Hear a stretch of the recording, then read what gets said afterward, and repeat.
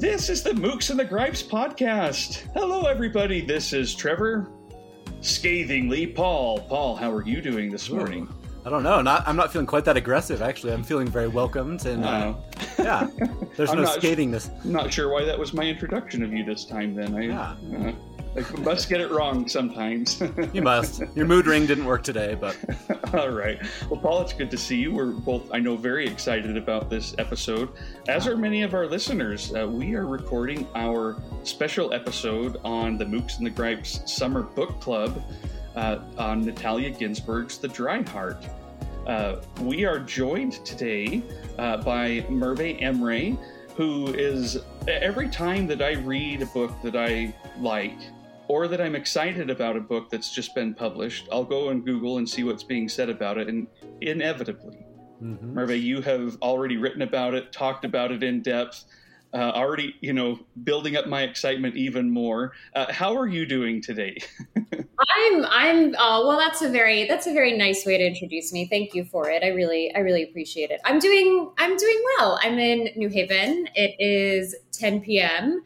My husband is still trying to pull my children out the front door because I can hear their screams in the distance. And if you hear them, that's so fun. But thanks, guys, for having me on. I love the books that you talk about, and I often actually discover new ones through you as well. So it's a very mutual kind of readerly relationship, and I appreciate it. I would never have expected that, but it's good to hear. It is good to hear. And we are also joined today by Kim McNeil.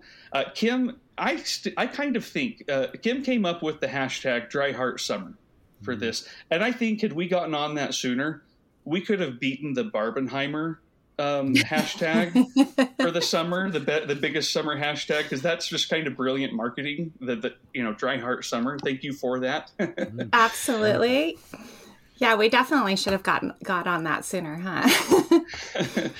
Kim is also responsible for the NYRB Women 23, which I've mentioned several times on the podcast as I am still 100%, except for this morning. I haven't read any of the 10,000 things this morning. But yes, Kim has put together that list of 24 books. And I saw recently you're already kind of brainstorming NYRB Women 24. This isn't going to end, huh? Wow. I think that's exciting. I am, because I still have a huge pile of unread books, and I've had several people message me. But I think we might just do one a month next year instead of two a month, just to allow for some other reading as well. Oh, What's your favorite one that you've read this year, Kim?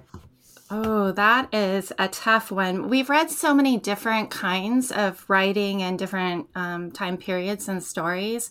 I really enjoyed the diaries of Iris Orego, her World War II diaries, which we read both of them back to back. And so that was really interesting. And we read it in conjunction. The next month we read More Was Lost by Eleanor Pereni, and those were interesting in discussion with each other.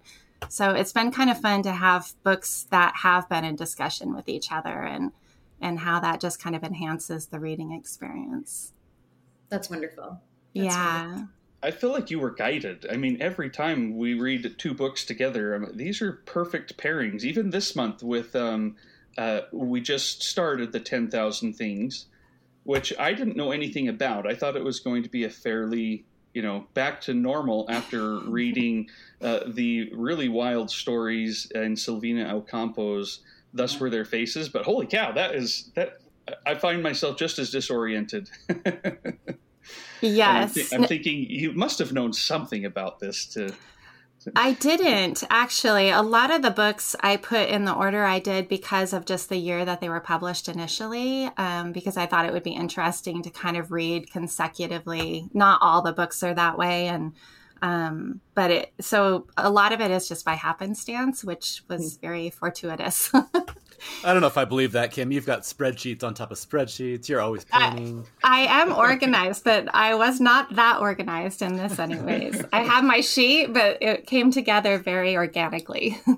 We're going to start the theories, though. Next year, we're going to see your machinations of your mind at work in directing our reading again. So, yeah, I've got a lot of feedback on what people want to read, so I'll try to incorporate some of that.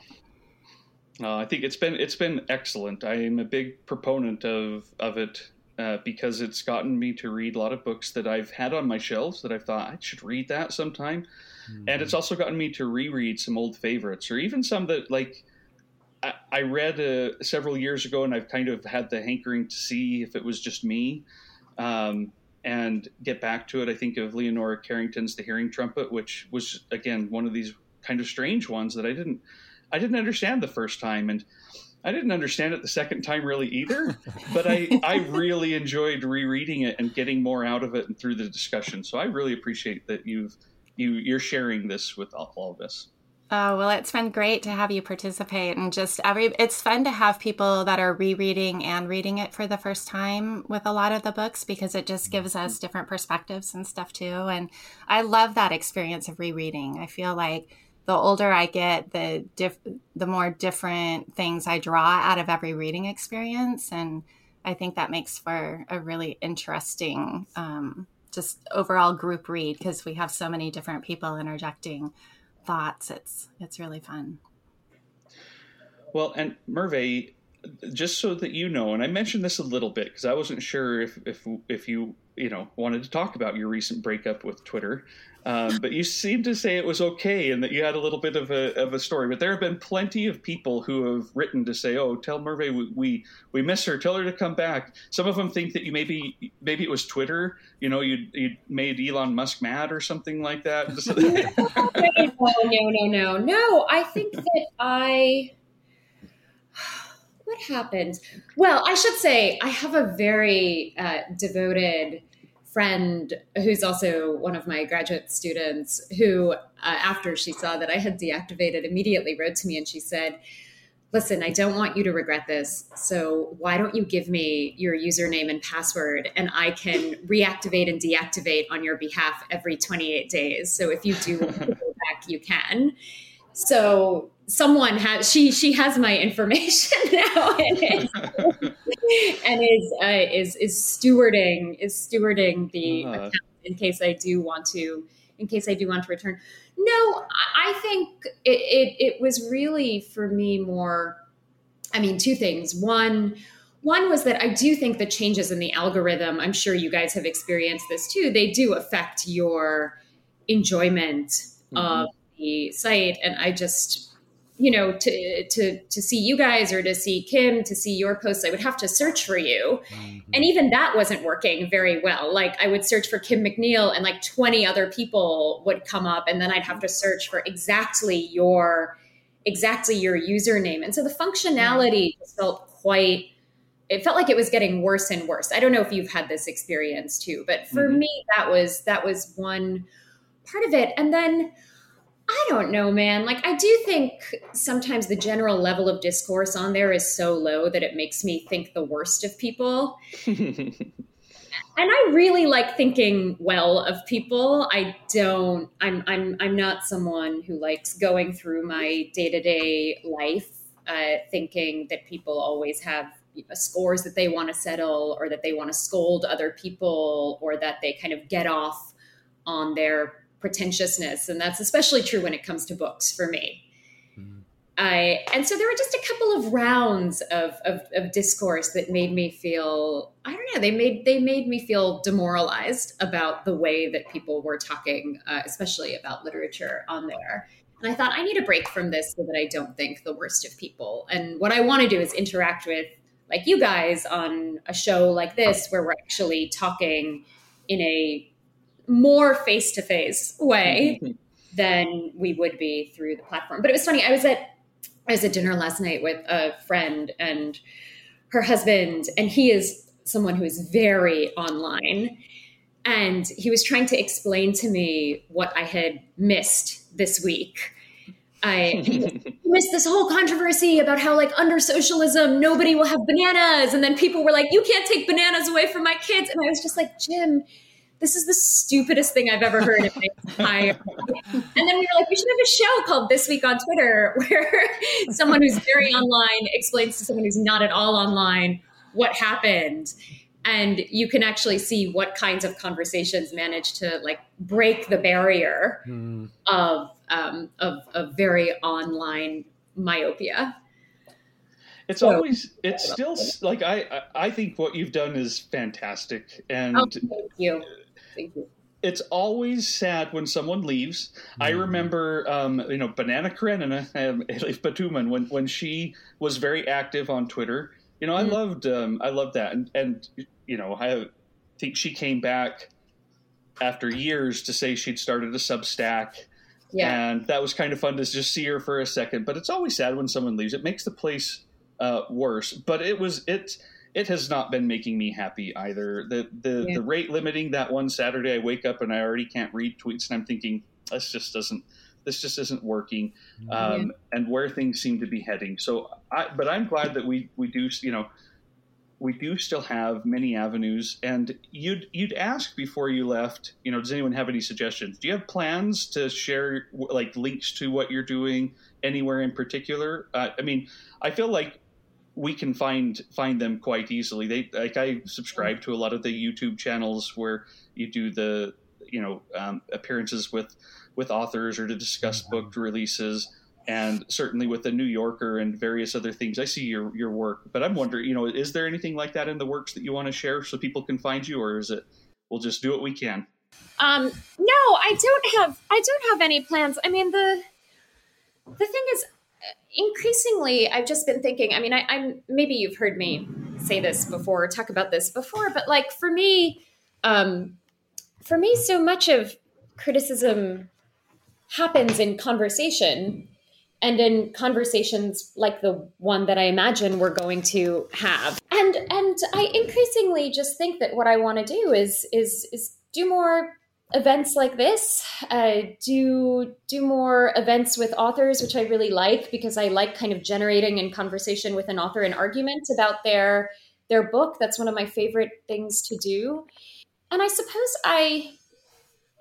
I feel less of that urge nowadays to like put my work out there, and more just trying to figure out how I can actually stage conversations with people, because that's what feels more and more important to me. So I don't have a good answer for you, but I will say I've been getting lots of nice emails from people who previously were only kind of Twitter avatars, and I really like emailing. So that's what I've been putting my energy toward. It's just like emailing with people about books. And I don't know, maybe we'll all go back to something very old fashioned, like letter writing or. That does sound nice. Yeah, I don't know, but I do feel, I was feeling a sense of exhaustion with the possibilities of the medium. But then I hear about like what Kim is doing, and I'm like, oh, I wish I was back and seeing the spreadsheet, seeing it updated, seeing everybody sharing what they're reading, seeing what people are saying about, reading or rereading The Hearing Trumpet, which I also love. And, Carrington is one of my great literary loves. So you guys are making it tempting in a way. Oh no, we don't want to do that. Best breakup of my life. Yeah, you don't want to do that, Trevor. I'm just sitting here thinking like she does have that friend who's holding her account, so there's still a chance. That's right. I do. Or she could hijack it and use it for truly terrible things. Who knows? Yeah. Better, and she's one of your students, you say? Do you have control of her grades? No, she's one of my graduate students. We were friends actually before she became one of my graduate students. But I'm telling all of you so that there is a historical record of who has access to that. Just in case. Oh, wonderful. Well, I'm excited to get to the Dry Heart, but we always do, following Backlisted, which is a tradition that Paul and I have had since the beginning, just ask each other, what have you been reading? We can be as brief as anybody wants to be. But I am curious, I love to hear what Paul has been reading. And I wanted to invite you both, Kim and Merve, if you want to share as well. But Paul, what have you been reading? I think I might know. You put it on my Instagram yesterday, unless you've finished and started something new. Not quite yet. Yeah, that's always the spoiler when I post it on your Instagram the day before. No one else knows. It's just me. That's true. That's true. Oh. So I've been reading a couple different things, but the one I was going to highlight today is the biography of X by Catherine Lacey, which has been getting a lot of buzz online. So for those who don't know, it's a really fascinating and ambitious book set in an alternate United States where the southern states have basically seceded from the U.S. and formed something known as the Southern Territory. And they've even gone so far as to build a wall separating those two areas. But the interesting thing is that is an important part of the book in some ways, but in some ways it's really not. It's more about, this woman who is tracking down details about her wife who has passed away, known as X. And so a lot of it is just her interviewing these different people and trying to track down this very intriguing and mysterious person who she was married to, who she finds out she did not know many of the things about her past that she thought she did. And so I have not quite finished it. Merve will not spoil it for me, I'm sure. But no, but yeah, I have a feeling that there might be some interesting things lying ahead in the last, 15% that I have left or so. One of the really fascinating things about it, though, is in this alternate reality, she has sprinkled in all these real life people. There's David Bowie, there's Kurt Cobain, but they're alternate versions of themselves. And interestingly enough, one of our guests today actually makes an appearance. And this time around, it's not Kim. Merve actually gets name dropped in the middle of this book, but correct me if I'm wrong, Merve, it is not quite you. It is, I think the timing of it is such that I don't think that was probably a direct quote from you, right? No. Yeah, she does this quite, it's funny. Catherine and I did an event together for the book. And I was asking her what inspired her to take the names of people who are her contemporaries, people who are in their, mid-30s nowadays, and make them into characters who were in their mid-30s in the mid-80s. When most of us were actually born. And she said it was just too hard to think up new character names. So I just used the names of people that I knew. Yeah. And it's so fun. That was funny. She's very funny. Yeah, she seems like she is.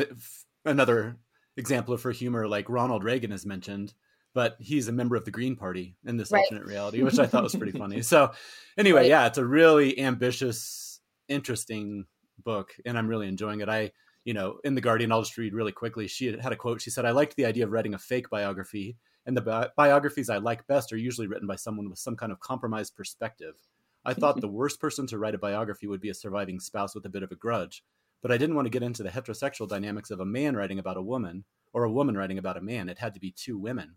Yeah. And she said, at the same time, I wanted the novel to be set in the mid-20th century, but I wasn't interested in writing about the actual struggles of a prominent lesbian couple that they would be having at the time. So my alternate reality grew out of that problem. I thought, if I have an America where this female artist could exist and this couple could exist without having to justify themselves, I just need a totally different America. So it was just really interesting to read about her mindset going into it and like how it all came about. So anyway, like I said, I still have to finish it up, but I'm really enjoying that one. I got that. You've read it too, Kim? Yeah. So I'm the only one. I do have it. I'm excited to read it, but now I'm just more excited now. Yeah, her imagination is impressive, and the footnotes in that book and then the end notes too are really just as much fun to read as the actual text itself. Absolutely. It would have been one thing to do this kind of metafictional fake biography, which in and of itself is a tremendous task to set out on as a novelist. And that part of it reminds me a lot of a novel like Pale Fire by Nabokov, especially with the kind of the density of the footnotes in it as well. But then to add onto that, this really elaborate counterfactual history, and to manage to balance those two the way that she does, I thought it was really extraordinary that she pulled it off. It really was, because it could have gone wrong. Ways it could have gone wrong. Yeah, exactly. And you appreciate those books, I think, the ones where you're like, I could see how this could have gone terribly wrong. Breathe a sigh of relief that the novelist managed to escape unscathed. Absolutely. Well, she's one of the. I have read the first page. That's what made me go buy the book. it seems like she is in control from the start. I mean, we'll talk about a great first page here in a little bit when we get to the Dry Heart, but the biography of X, that's why I bought it. I didn't know, I still didn't, Paul shared things now about it that I did not know because I hadn't looked into it too much, but just her control in that first little bit was so captivating that I thought, oh, I'm excited for this. And like I say, now just more excited. So, Yeah. Well, so I think I may have mentioned last time that we were on that I was finally reading finishing up the Chronicles of Barset by Anthony Trollope. And I did that. I got through the last Chronicle of Barset, feeling a little bit of grief, like I've left home for some reason. And it's been an excellent journey that I started after we'd started this podcast. The Warden was one of my favorite books of 2021. Boy, okay. The last few years, I'm sure for all of us, have been a little bit hard to keep track of specifically. But yeah, 2021, and then the Barchester Towers of 2022, and then I, went through the rest of the three this year, and it just was such a wonderful experience. I loved his little asides, his entering the narrative. He just had this kind heart, and always manages to, even the worst characters, pull back a little bit and say, but hold on a second. This person had some virtues too. And it's those virtues that made her start to feel bad about what had just happened, kind of going on it like that. So just such a kind of an emotional journey, but that was fun. And I wanted to bring that up. The book I'm reading now is actually Patrick DeWitt's The Librarianist, which I was excited about because I've really enjoyed his work. He's got 3 other novels out, starting with the Sisters Brothers about a decade ago. This is not like any of them, and certainly not like the Sisters Brothers. It is very much more of a quiet. The main protagonist starts out the novel as an older man in his 70s who has retired from his career as a librarian, and he runs into someone who is in kind of I'm going to use the wrong words probably, so that's why I'm hesitating, but it's a woman who is in a care facility, but who clearly doesn't have her, memories and all of her wits about her. And so he takes her back and decides, hey, I'm going to start reading to these people. Maybe that'll help them. And it just goes wrong. They don't care at all. They all leave before he's done reading, something by Gogol, or it's just not going well. But the book does, I'd say in Patrick DeWitt fashion, keep coming up with surprises. It goes back into the past and then back into the past again. So I am really enjoying it, but I feel like I was lulled in. It's not very much about books or libraries. So I was a little bit sad about that, and still am, because I'm thinking, oh, he could have just been anybody, who was dedicated to his craft or his job throughout the years, because he's not very passionate, and that's part of the book. And, again, very different from the Sisters Brothers, for example, but I am enjoying it. So I bring that up too, because it was a book that I mentioned clear back at the start of the year as one I was most looking forward to reading, and now it's out, and I'll share how it goes, what I feel about it at the end. Kim and Merve, do you want to share what you've been reading? And we can, if you're both shaking your head. Yeah, okay. So Kim, do you want to start, and then we'll. Sure, I'll start. I'm actually, I just started our new NYRB Women 23 read, which is the 10,000 Things by Maria Dermot. And it was published initially in Holland in 1955.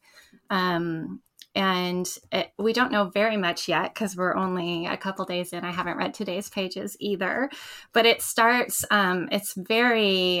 it starts in the landscape of the islands in Indonesia, and it's very lush and descriptive, and you feel like you're very set in the place. So I thought I would just read the little blurb on the back, since we don't know very much about the story yet. But The 10,000 Things is a novel of shimmering strangeness, the story of Felicia, who returns with her baby son from Holland to the Spice Islands of Indonesia, to the house and garden that were her birthplace, over which her powerful grandmother still presides.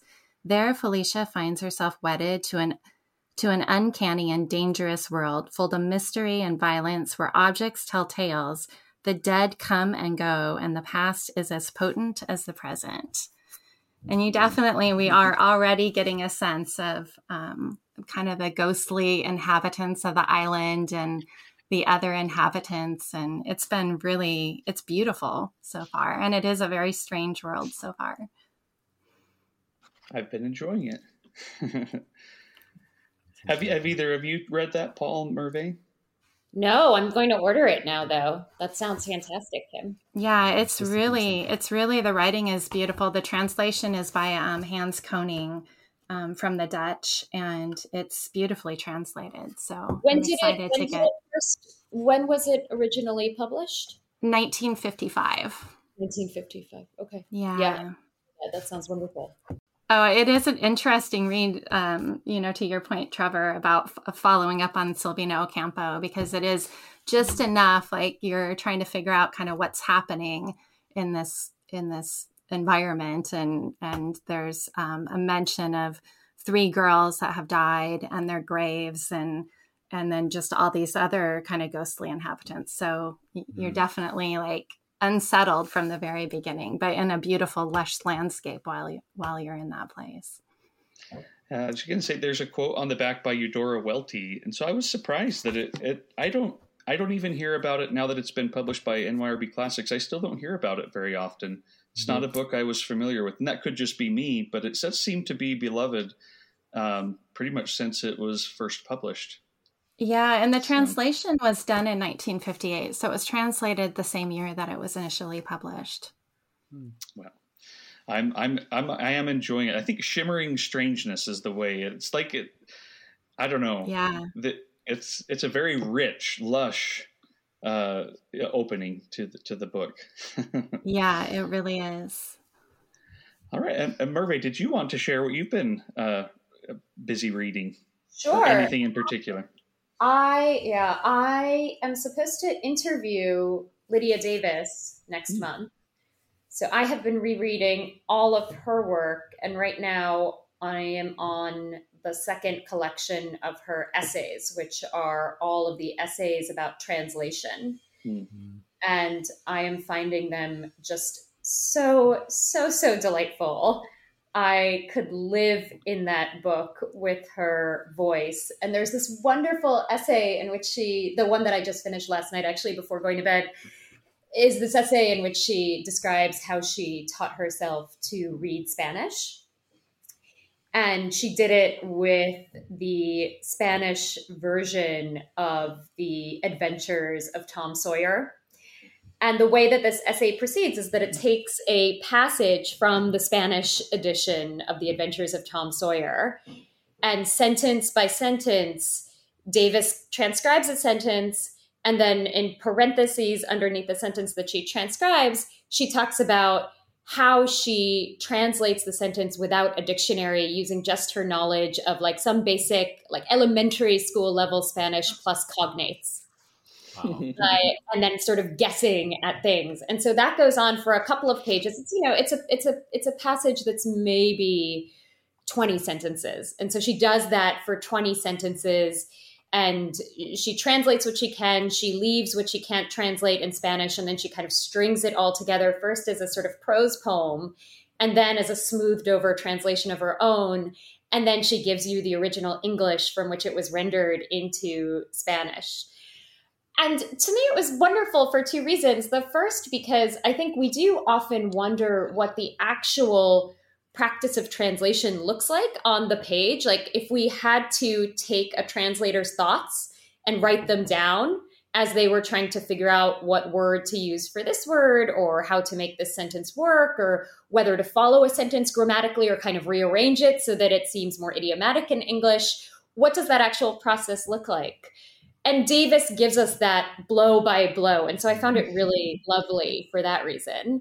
And then the other reason I'm realizing that I found it lovely, and this gets back to the first part of our conversation, is that each sentence and each translation of it is kind of like tweet sized. And you could almost, I mean, I was almost imagining it as a sort of thread that is not all that different from the threads that someone like Emily Wilson does when she talks about how she's translating bits from the Iliad or from the Odyssey. And I was thinking, oh, this is such a great use or a great function for the miniaturism of someone like Davis, but also the sort of sentence level miniaturism of the translator. And so that's what I've been reading, and I've just been having a really, really, really nice time with it. I've also been reading her translation of Madame Bovary next to Paul Desmond and Eleanor Marx's translation of Madame Bovary, which is kind of like a howlingly bad translation. So that's also been quite fun, having the really clean, really beautiful translation next to this like pretty awful, turgid one. That is so interesting to read translations side by side like that. We just did in Silvina Ocampo, I had read her first collection of short stories had been translated in an edition from City Light Books. And it's a different translator than the Thus Were Their Faces collection. And so it was interesting to lay a couple of the stories side by side and compare. And the translations are vastly different. Yeah. And you don't even need to do it for the same text. Like I've now read, I think, everything that Jon Fosse has written, and Damien Searles did his most recent novels, but it's a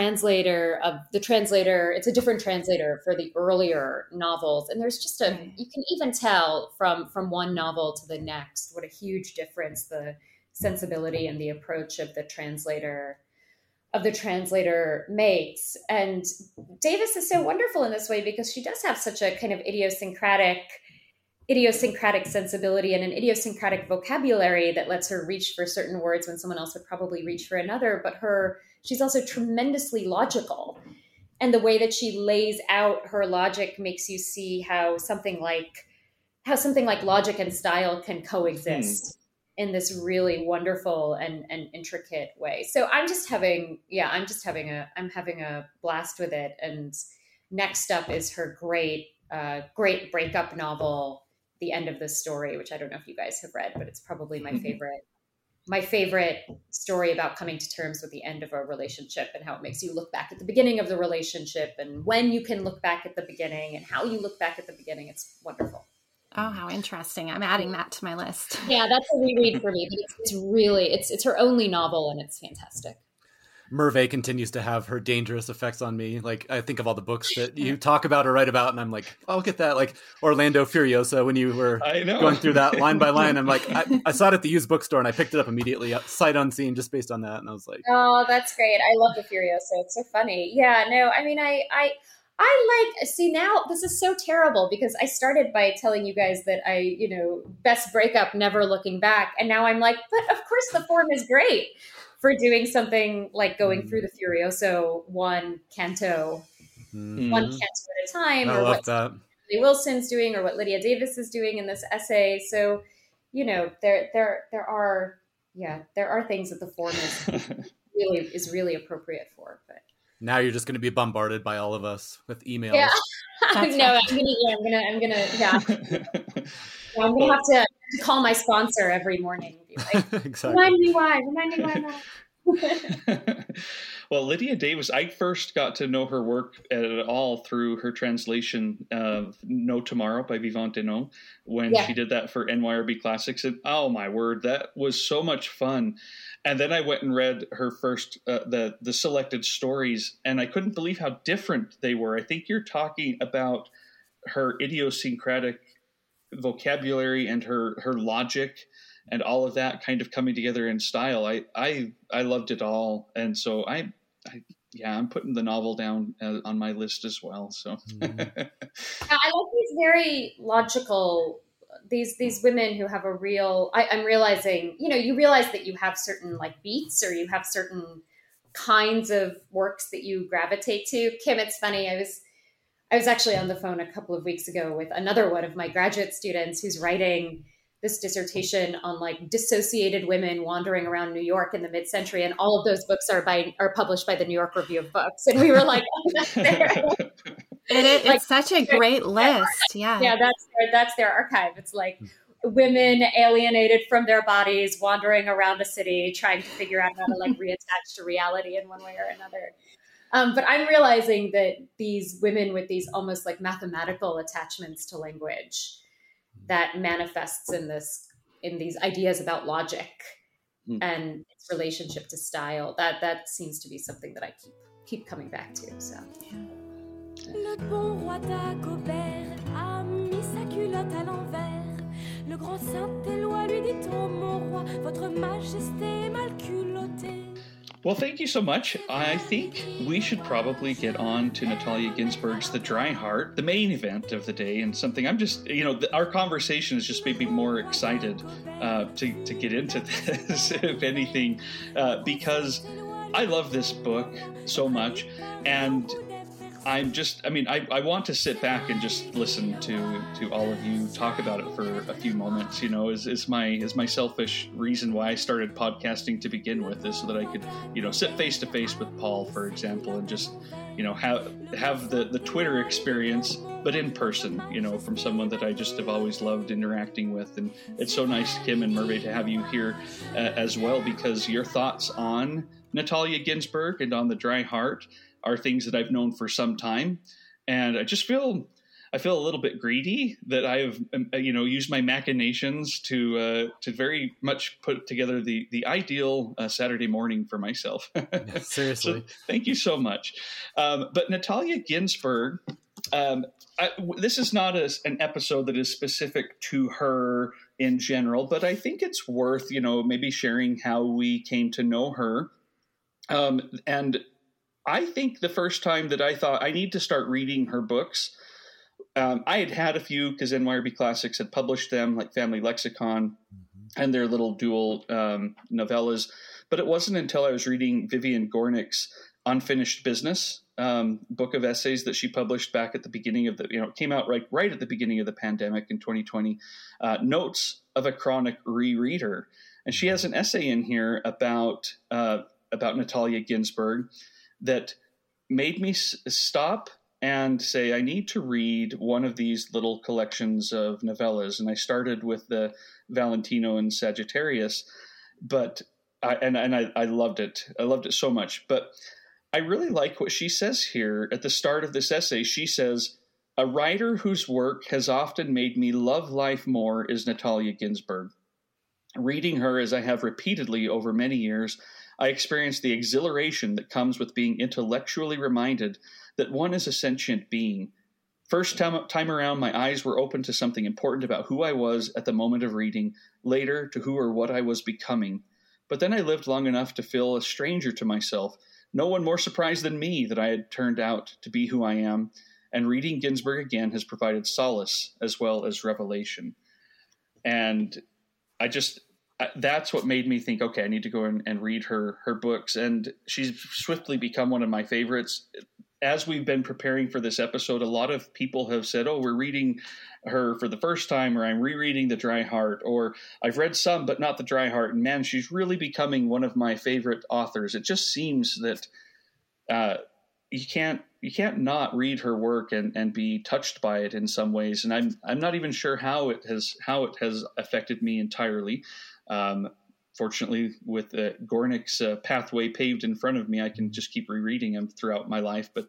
But definitely the one that first really kind of, grabbed me by the throat and pulled me through it was The Dry Heart, which I think is similar to some of her other stories, but just has a very unique structure, I think, to what she had done before. I think she only had one or two things done before, and what I had read before, I guess, is a better way of putting it. But really just excited to hear a little bit from you about your experience with Natalia Ginzburg, but also The Dry Heart in particular. And then we'll get into some of the unique things. I mean, I've got some thoughts here about the structure, why start with the end in a way, or at least a piece of the end, and other things I want to get thoughts on, but very much want this to be a free-flowing conversation that I just want to, as I've always put this, and Paul and I have talked about, it's like we're just gathering around a dinner table on a nice evening and being able to share some thoughts on books rather than feel constricted to a particular rhythm or anything like that. But maybe Paul, this was your first time reading The Dry Heart, right? Mm-hmm. It was. And I think the rest of us had, this was a reread. Am I right? Or at least, we've read it before. So welcome to the party, Paul. Yeah, quite a party. I'm a little bit surprised you managed to put it off, because I remember when you were in a bookstore and you said, "Hey, what should I get?" And I said, I sent you a picture of the first page of The Dry Heart and said, "Get this one." Yeah. And you read it and bought it, but then you didn't stop in the middle of the bookstore and start reading it in line, I don't think. So only because I always have a constant teetering stack on my nightstand that demands my attention. But yeah, I was in Nashville at Ann Patchett's bookstore, and I was desperately messaging you like, I have a stack of 10, I can only get 5, which one should I get? And luckily you talked me into The Dry Heart, which didn't take much arm twisting. But this was my first time, but I had come to read Ginsberg's work, I don't know a specific time, but over the last few years. I think just the cumulative buzz of so many people I trust online, combined with, we've talked about certain publishers, we just trust them, NYRB and New Directions. I mean, the combination of those two, I didn't hold up very long before I was buying way more of the books before I read them. But like you, I think one of the first one that I read was Valentino and Sagittarius. And I have very strong memories of taking it on a hike with me because it was so slim and I could stick it in my backpack and stopping somewhere in the mountains and just sitting by the side of the trail and reading that. So it's just, we talk a lot about those moments of time as a reader where it just solidifies into this really wonderful experience. And that was absolutely the case. So yeah, those pairings of novellas are so much fun that they keep putting out. And then Family Lexicon is absolutely wonderful as well. But I got to say, The Dry Heart, I mean, I don't know that I'm going to rank any favorites, but it's way up there based on my first reread. And I'm already looking forward to rereading it because it's so complex. And like you said, structurally, emotionally, there's so many things going on that I think it's one of those books that would just benefit from many rereads.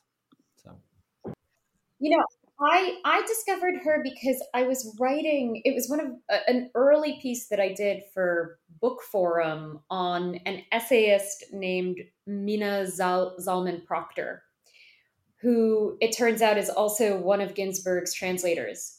She translated Happiness as such, and I think it's in Proctor's own essay collection that she mentions The Little Virtues as an essay collection that is quite acute and quite moving, but not at all confessional. It has a very kind of cool and very distant tone to it. And so I think The Little Virtues was the first thing that I read by Ginsberg, and then read Happiness as such because I was writing about Proctor. And then Family Lexicon, and came to The Dry Heart because I received it in a batch of novellas from New Directions. But was totally blown away by it. And it was funny because, I was just talking about Davis, who, of course, translated the first volume of Proust from French into English. And Ginsberg was the first Italian translator, I think, or one of the first Italian translators of Proust from French into Italian.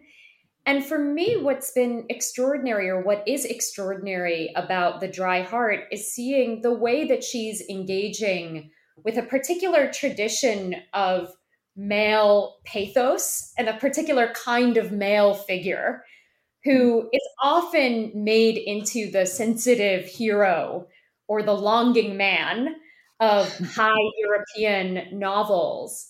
And the way that she is wrenching that tradition away from that kind of character and doing it in this wonderfully compressed and violent form. That's what was really appealing about it to me. I love that. So I'll stop there, but that's the journey. Dry Heart came quite late actually in my introduction to Ginsberg. And I don't think, I really loved The Little Virtues and I liked Family Lexicon too, but this is the one that's always really, that's really stayed with me. Yeah, I first discovered her, I think, in 2020, and it's interesting. I discovered her through Silvina Ocampo, which is random.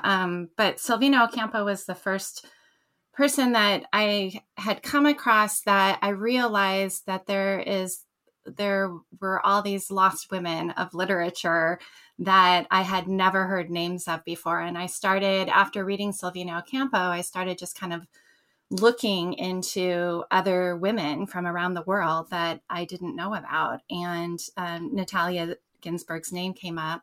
And I first read The Little Virtues. That was my first introduction to her. And it's a beautiful collection of essays. And I was so taken by her economy of language and her unsentimental way of looking at things. And The Dry Heart was the second book that I picked up.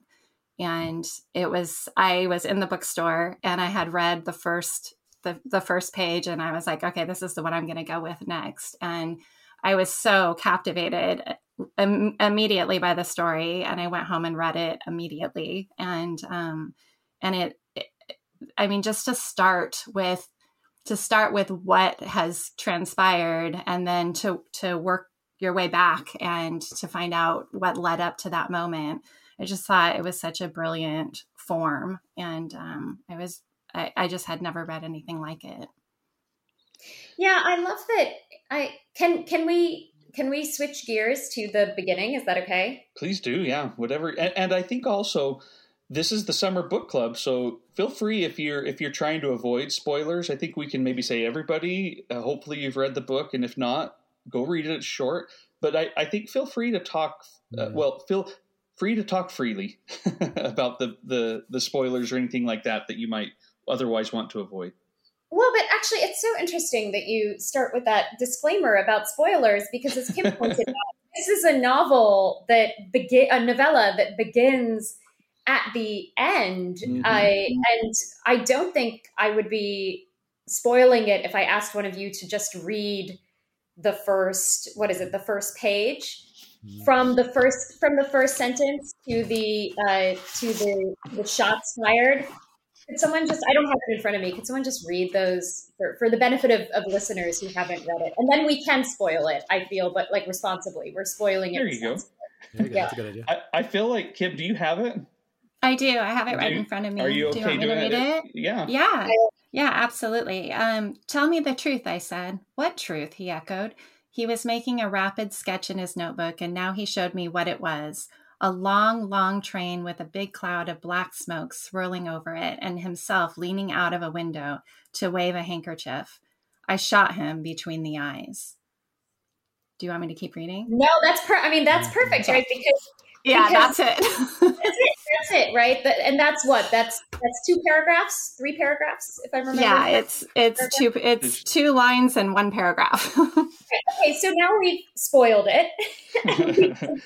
And we can talk about it. So to me, there are 3 things that are incredible about that opening. The first is the lines that are exchanged, or the dialogue that's exchanged between these 2 people. Tell me the truth. What truth? He echoed. Because you can just feel. I mean, it's only 6-7 words. And you can feel behind those 6-7 words an entire history of deceit and withholding and frustration and anger. And Kim, to what you were saying about her economy of language, it's extraordinary how she sets that up in just that exchange. And that exchange kind of weighted by what comes after it. But then the second thing, and I feel like I noticed this more on the reread, is the particular sketch that he's making of himself on a train waving goodbye, presumably to this woman, but maybe not, maybe to somebody else. And the absolute smugness of that image.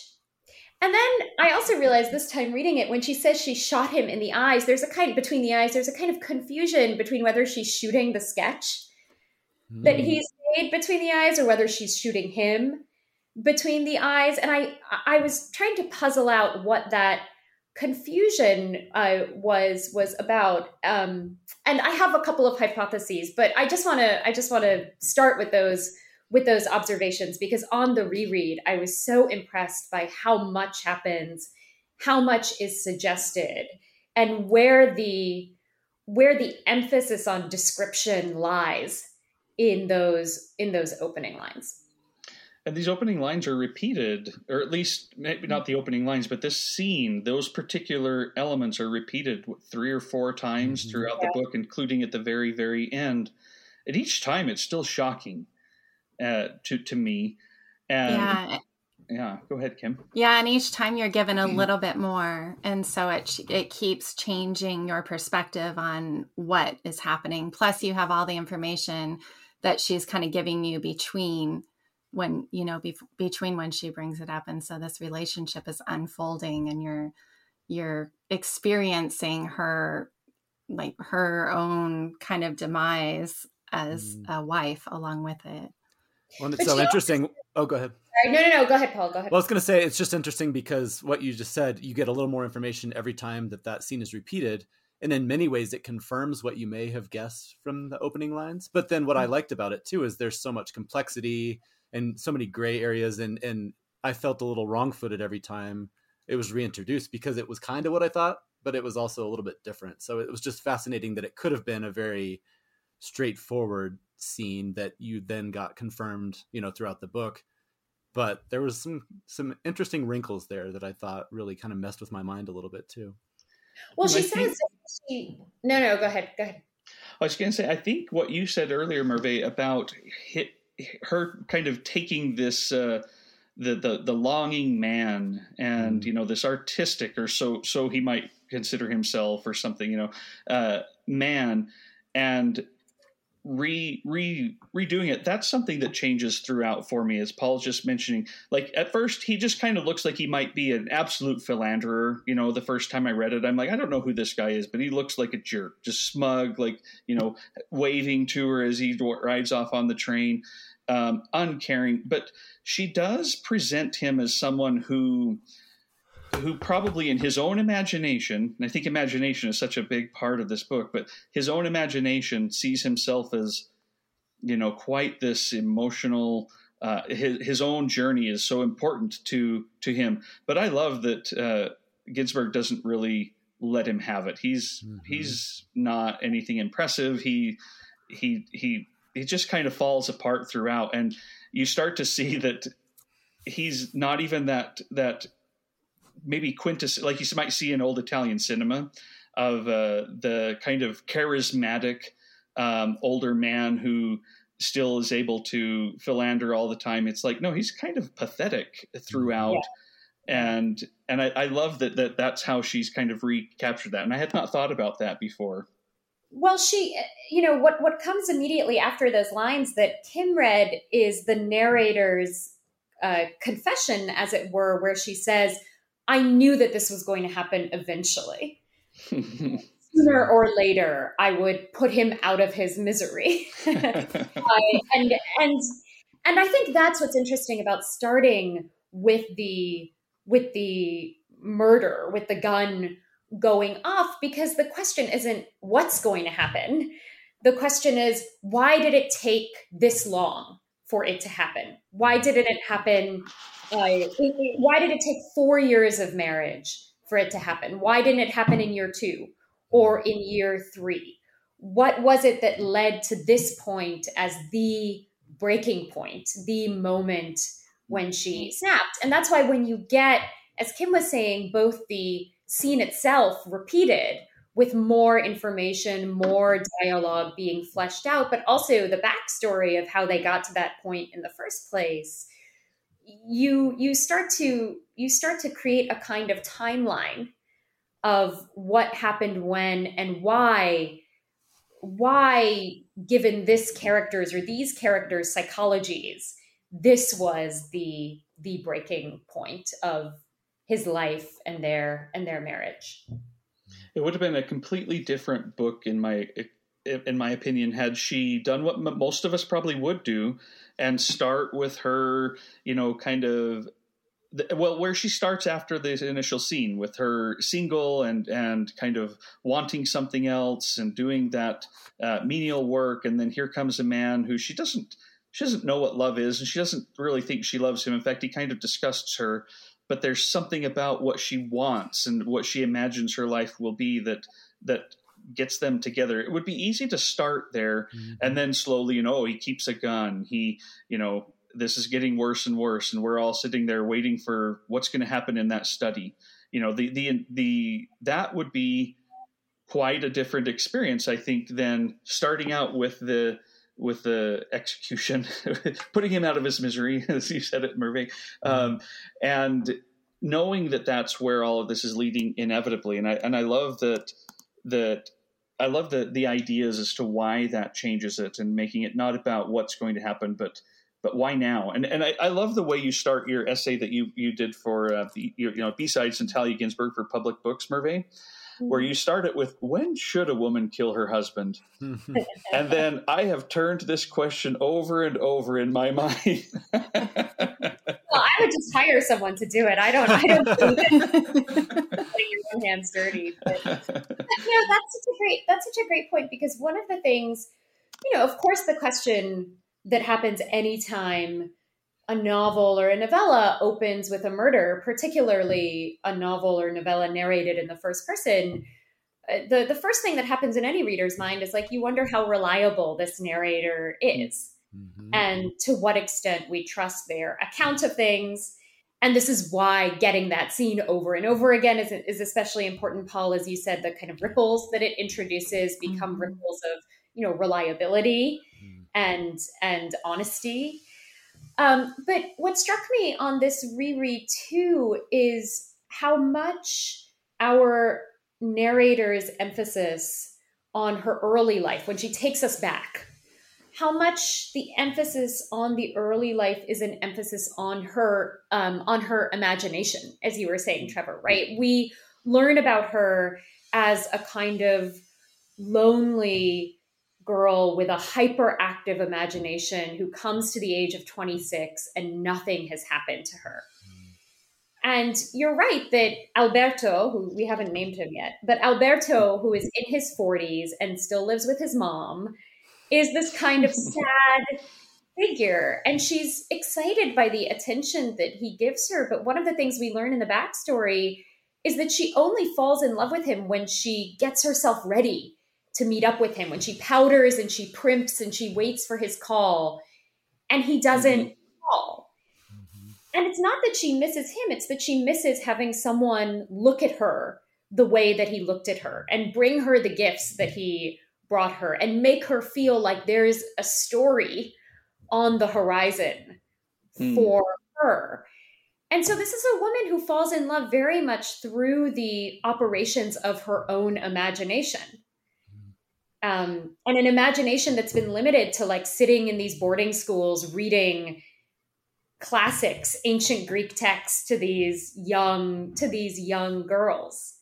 So the question of, what she sees in him, what she expects from him, how she imagines him is such a central one to the structure of the novella and the story that it tells, I think.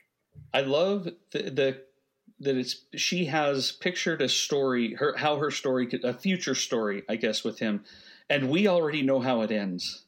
Right. That is something that I felt too. As I'm like, she's picturing this. She's talking about these she has fantasies throughout too, even with Alberto's friend. Is it Augusto? Anyway, his friend who's similar age, who's writing a book, and about Christianity and all this stuff. And it's like, oh man, these men, I just watched the Barbie movie the other night, so I'm particularly attuned to how silly. I'm like, I recognize myself in all of these Kens, and I'm like, oh man. So thanks for letting me say it with that kind of scorn, even though I am a man. Well, and it's interesting when she first meets him she's very clear over and over. It's one of the things that's repeated about how she doesn't like him, and how the first place she goes is like thinking that they're going to be friends and that he's going to introduce her to the man that she is going to love. And so it's interesting to see how her feelings evolve. It's only after she comes back from visiting her parents and she thinks he's going to visit her and he doesn't visit her. And she's sitting in her boarding house room. I think she said powdered and primped. And she repeats that several times in the book as well.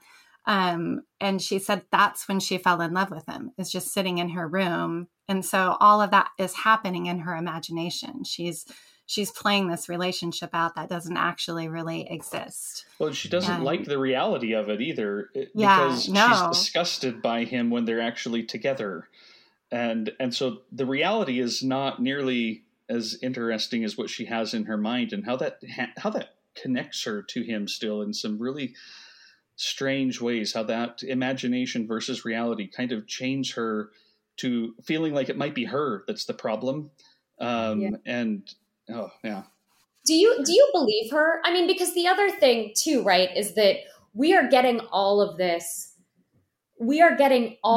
remembrance from a woman who is now sitting outside of her house where she has shot her husband, trying to decide whether or not to go to the police and like getting her story straight.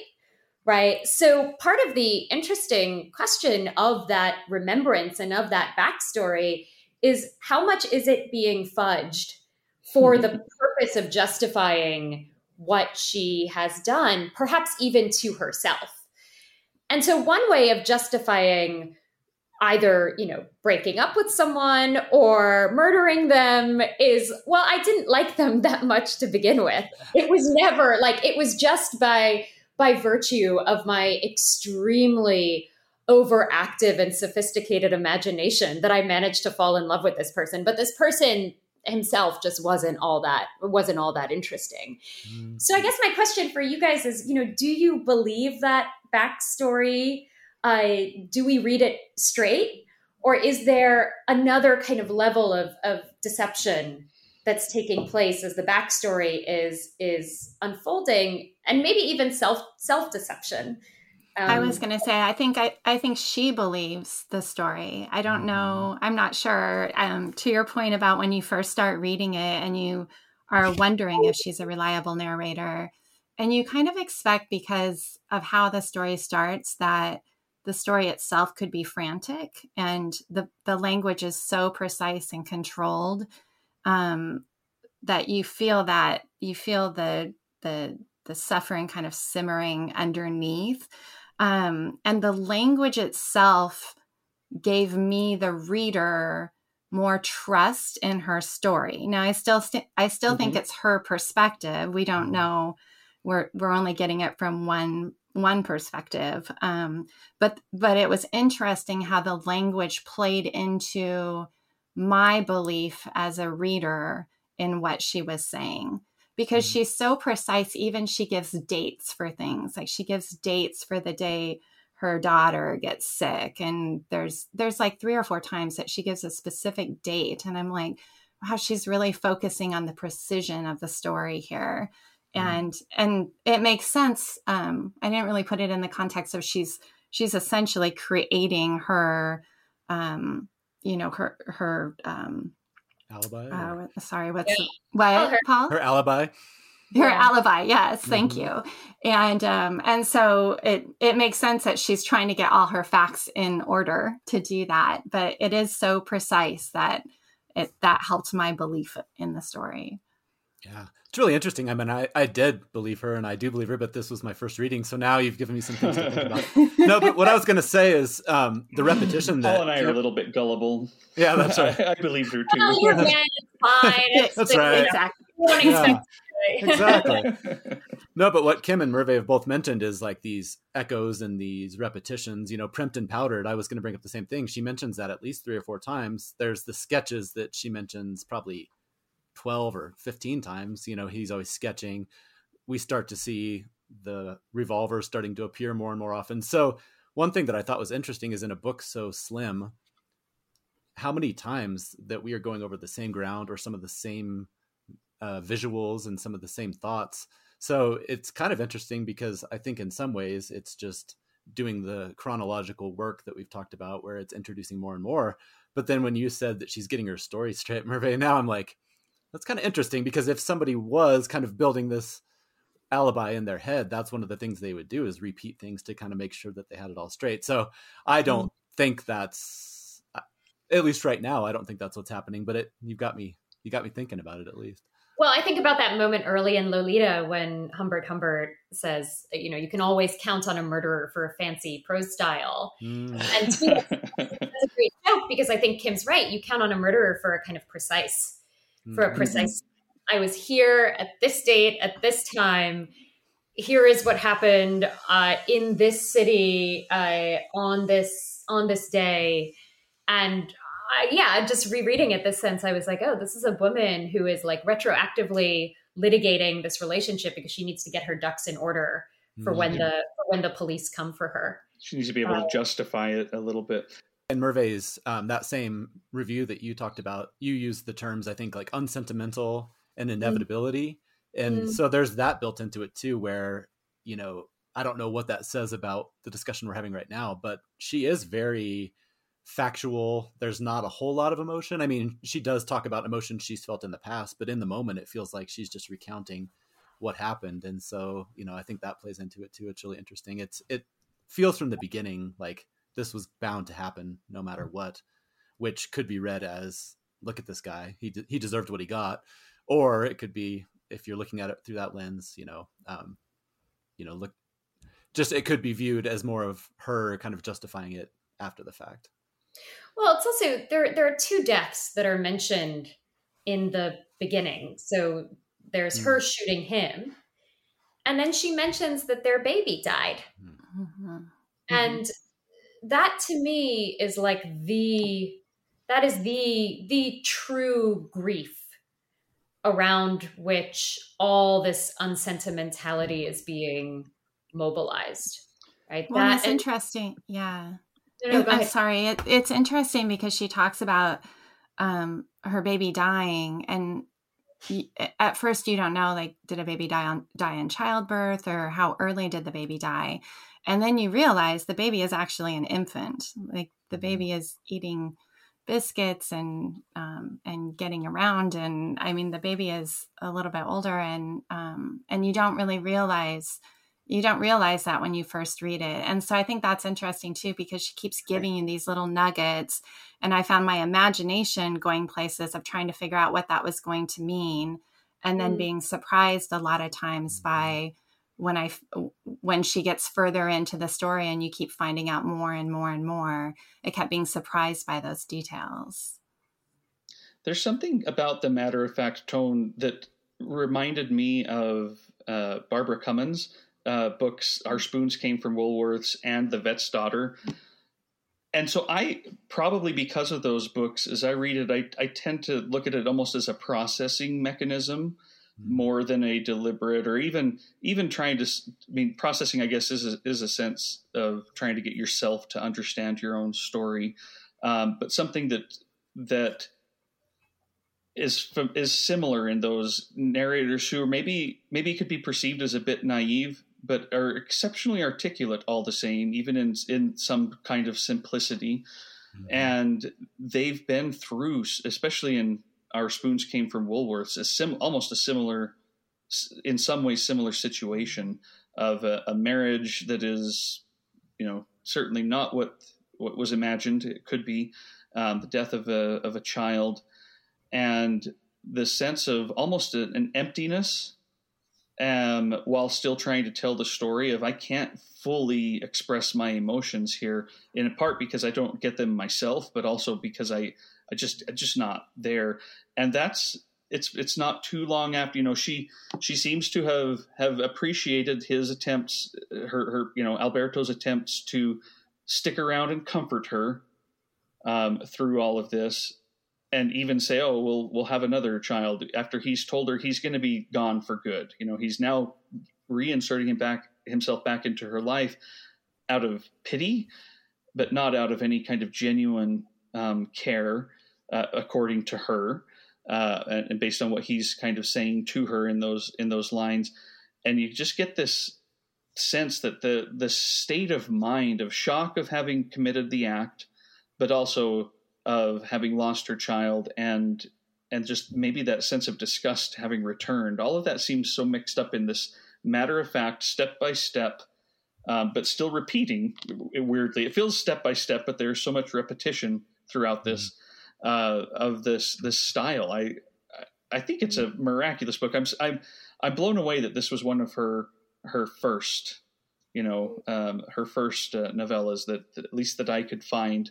I don't have a complete list of all of her books or when they were published, but from Wikipedia, this is her second novel, and follows her own tragic history in World War II, where her husband of 6 years was tortured and executed due to his being against the fascist regime, which she was also a part of. And this is the story she's bringing out of that in 1947, 3 years after he's gone. And I don't think there's, I don't know, but I have no idea of any kind of relation between her biography. That's not what I'm trying to suggest here. She had 3 children with, different situation, but I'm just thinking of that trauma and this sense of how do you move forward? How do you tell a story when everything is so fresh? And the style here just feels so fitting. Well, also, who do you tell the story to? I mean, that's the other question I think we ask of the narrator is, who is this being, whose benefit is this for? And this time around, one of the things that struck me, and it struck me only because I'm staring at the book on my bookshelf right now, is that when Alberto is leaving, she's leaving too. And one of the books that she packs to read when she leaves is Thackeray's Vanity Fair. And Vanity Fair, I don't know if you guys remember the beginning of Vanity Fair, but Vanity Fair takes its title from Bunyan's Pilgrim's Progress, and Vanity Fair is one of the kind of stops on the pilgrimage route that the pilgrims take, and it's where there's a kind of comedic spectacle being staged. But there's no audience, or they think God is the audience, but it turns out God doesn't show up for the play. And I was thinking about this in relationship to what you were saying, Trevor, about confession and about processing, right? Who are you confessing to? Who are you processing for? I mean, on the one hand, she's thinking about going to the police, but they're not there. And you do feel like she is trying to explain this or justify this to someone, but similar to Vanity Fair, there's no God present that is going to absolve her of what she has done. And I don't think it's an accident in that sense that Alberto's friend Augusto is writing about Christianity. Mm-hmm. Yeah, that's really interesting. Because this question of who one confesses to, who absolves us for our sins, who forgives us, who lets us feel our remorse and then move on, that's another set of really active questions in this novella that both the characters seem to be asking themselves in a not totally serious or in an only as a kind of intellectual exercise. And then the narrator is really asking that in the process of narrating. It's like that's where the book would keep going if it kept going. Because at the very end, she kind of asks, where am I going with this? And says, it was too difficult to decide. And I felt that the time for conventional and clear-cut answers had come forever to a stop within me. It just this, and that's an explicit answer that she gives, or at least a non-answer to who am I writing this for? It's not Francesca. It's not, who. And yeah, but I had stopped there and thought, oh, that's a good ending. So I appreciate you kind of pulling that back together for me, because I had not considered what are the implications there of all this as it relates to the whole purpose of this even existing, these recollections and this telling. I think that's what makes this book such an interesting reread too, because I read it the first time I read it for the story. I was just trying to see why she shot him and what happened. But the second time I read it with a lot more questions, and I also read it noticing a lot more detail. Like I forgot about the sketches, and I forgot about her, about Francesca and that relationship and the relationship to her parents. And there's just so many different, there was so many different details that just registered so different this time. And to your point, Merve, like just all the questions you're continually asking about who she's writing it for and what she's remembering. I just thought it was such an interesting experience this time around that I didn't dial into all that the first time at all. What did you guys think of his affair? Because that's the kind of, that's the other big plot point. That's the other big plot point, right? That she discovers that Alberto has had this relationship with this woman for a very long time, and that he and Augusto too are kind of reenacting the plot of Goethe's Young Werther, where they have the pistols. They're thinking about committing a like dual suicide. What did you guys think about that kind of the capital R romantic aspirations of these men and the affair? I love that you called this book, I think in your article, you called it a anti-romantic book.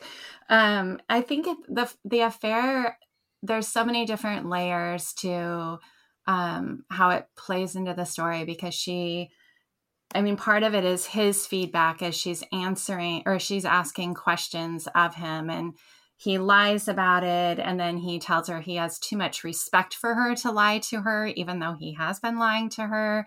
And he has respect for her, but he's sleeping with somebody else. And he's constantly talking about, he's constantly talking down about Giovanna and their relationship. So it's interesting to see how, kind of his gaslighting is playing with her mental well-being over the course of the story.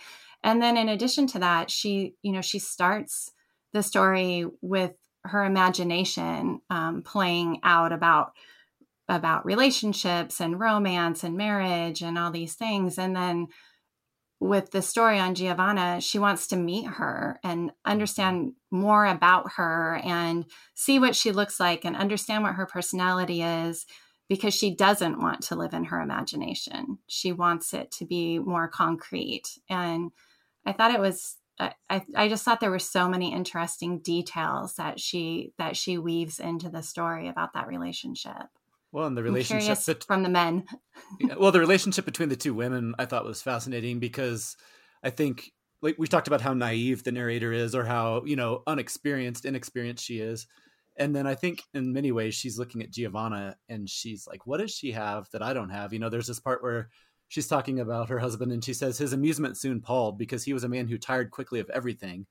But then it seems like, except for Giovanna, because then she says, how had she managed to hold his interest all these years? Because she never showed him she loved him, but tormented and deceived him. And so it's almost like she's looking at her and she's like, what is she doing? She doesn't treat him as well as I do.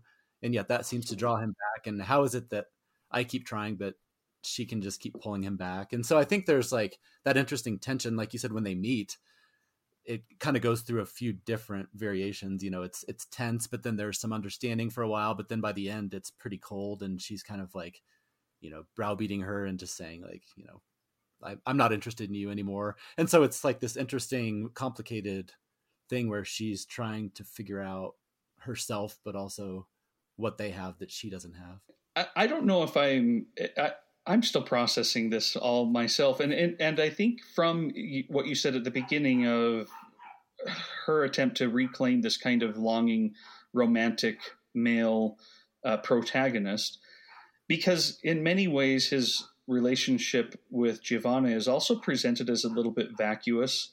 When you hear it from their mouths, he says, oh, it's weird. When I'm not with her, I'm not even thinking about her. I can't take that at face value, because clearly something pulls him back in. But I think there may be something to that, where he realizes, I have two different lives. One's kind of a fantasy where my pain is what is pulled out, where my torment, these emotions that some part of me feels are my real life, my passion and my pain come out. And then here's my life where I can come and sit in my study and have more of the conventional, I just get to do what I need to do, and you kind of take care of things for me. And then you hear from Giovanna as well, and it just feels like they're their affair is more of a trope, even in their own lives, that they just feel like they have to have it to complete their own story. Even though they say it's meaningful and that they know each other so well, but it's hard to believe that in the ways that they kind of act with each other. And here we have our narrator, who doesn't get a name, having to deal with all of this in her mind because it's not very clear to her, and she's still very young and trying to figure out how her story fits into all of this, and maybe realizing, why is this vacuous love affair paramount and taking up so much of my time as well? What is it that's missing here, and what would I have if it were gone? What's my life like without him? I think what you're saying about the kind of the stories that each of these characters are telling themselves about each other, I think that point is really important, because to a certain extent, what we have here are four characters, right? Our unnamed narrator, Giovanna, Alberto, and Augusto. And Francesca, I think, kind of sits outside of this a little bit. She's sort of pragmatic and clear-eyed and not prone to fantasy in the same way as these four central characters are. But there are people who so badly want to have a story to tell that they can only see each other through the scrim of that story world, or through the fantasies or tropes, as you said, Trevor, that those particular stories offer them. And to a certain extent, this is a novella about the danger of living in story worlds for too long, which is one of the reasons I think it's quite short. Because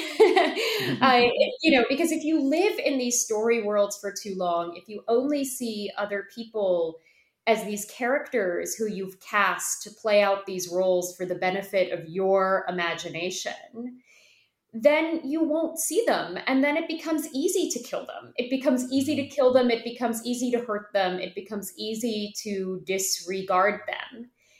And I do think that the shortness of the novella in this case is a testament to wanting to get us out of that story world quickly, so as not to kind of commit the same mistakes that the four characters are committing, which is that they've just lived in that world too long to have not just any sense of each other's or one another's realities, but even any inclination or curiosity.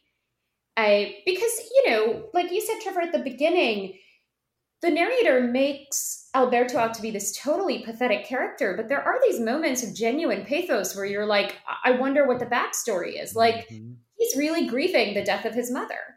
And we have no idea really how he feels about the death of his own child. And these are all moments where there could be some deeper excavation, but for our narrator, he's just a cork bobbing on the surface of the sea. He has no depth that she can access or wants to imagine.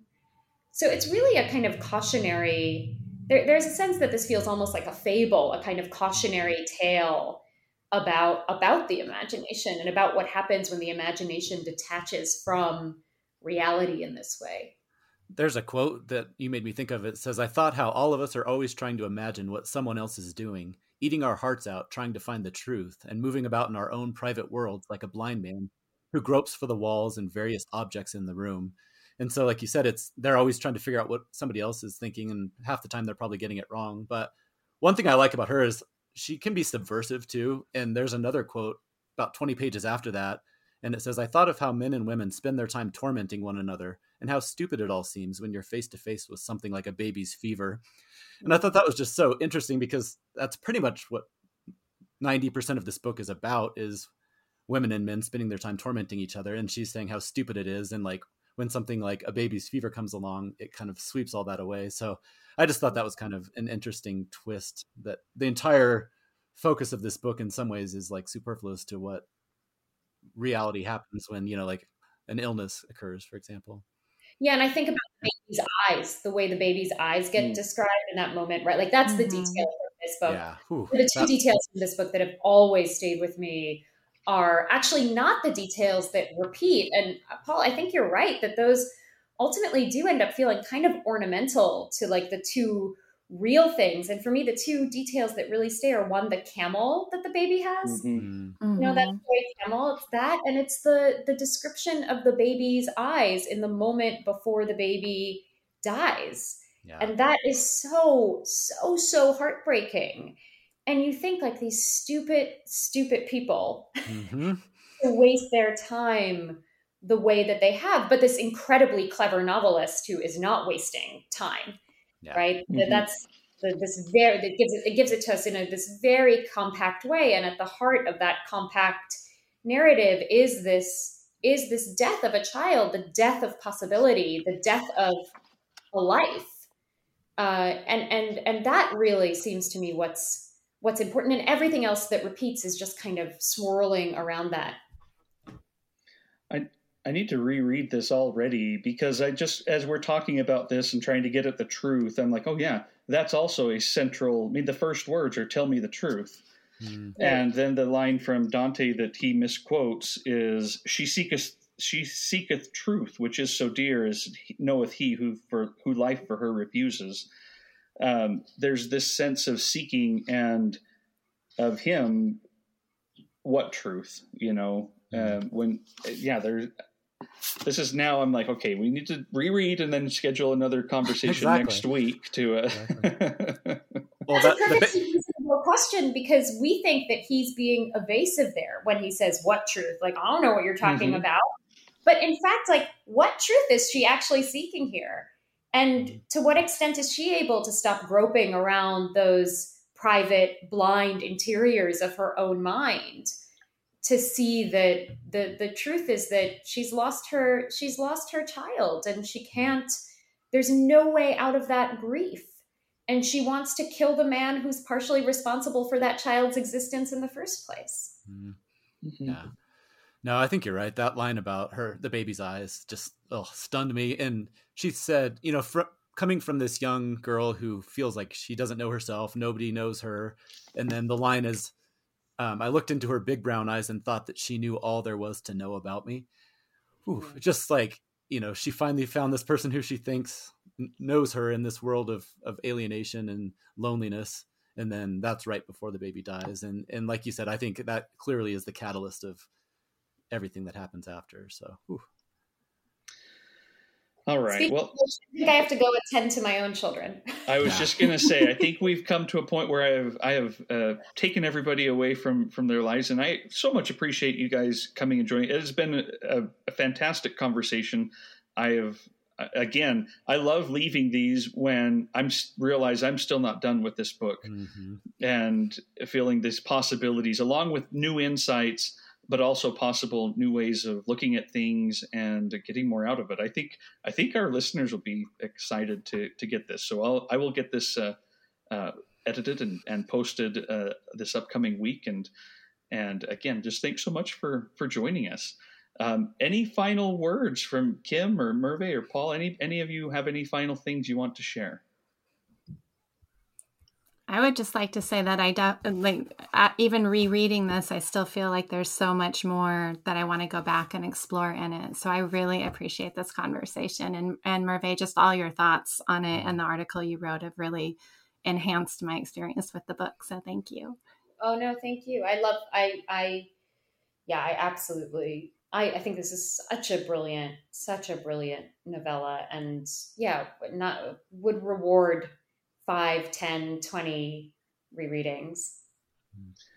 All right. Well, we'll be back, listeners, next time. Paul, I still think you and I keep kicking the can as to what our future topics are going to be. We've had this in our mind for a long time as something we were looking forward to, but we'll we'll be back in a couple of weeks with another episode, and we need one of Kim's spreadsheets to get us more organized. We do. Yeah.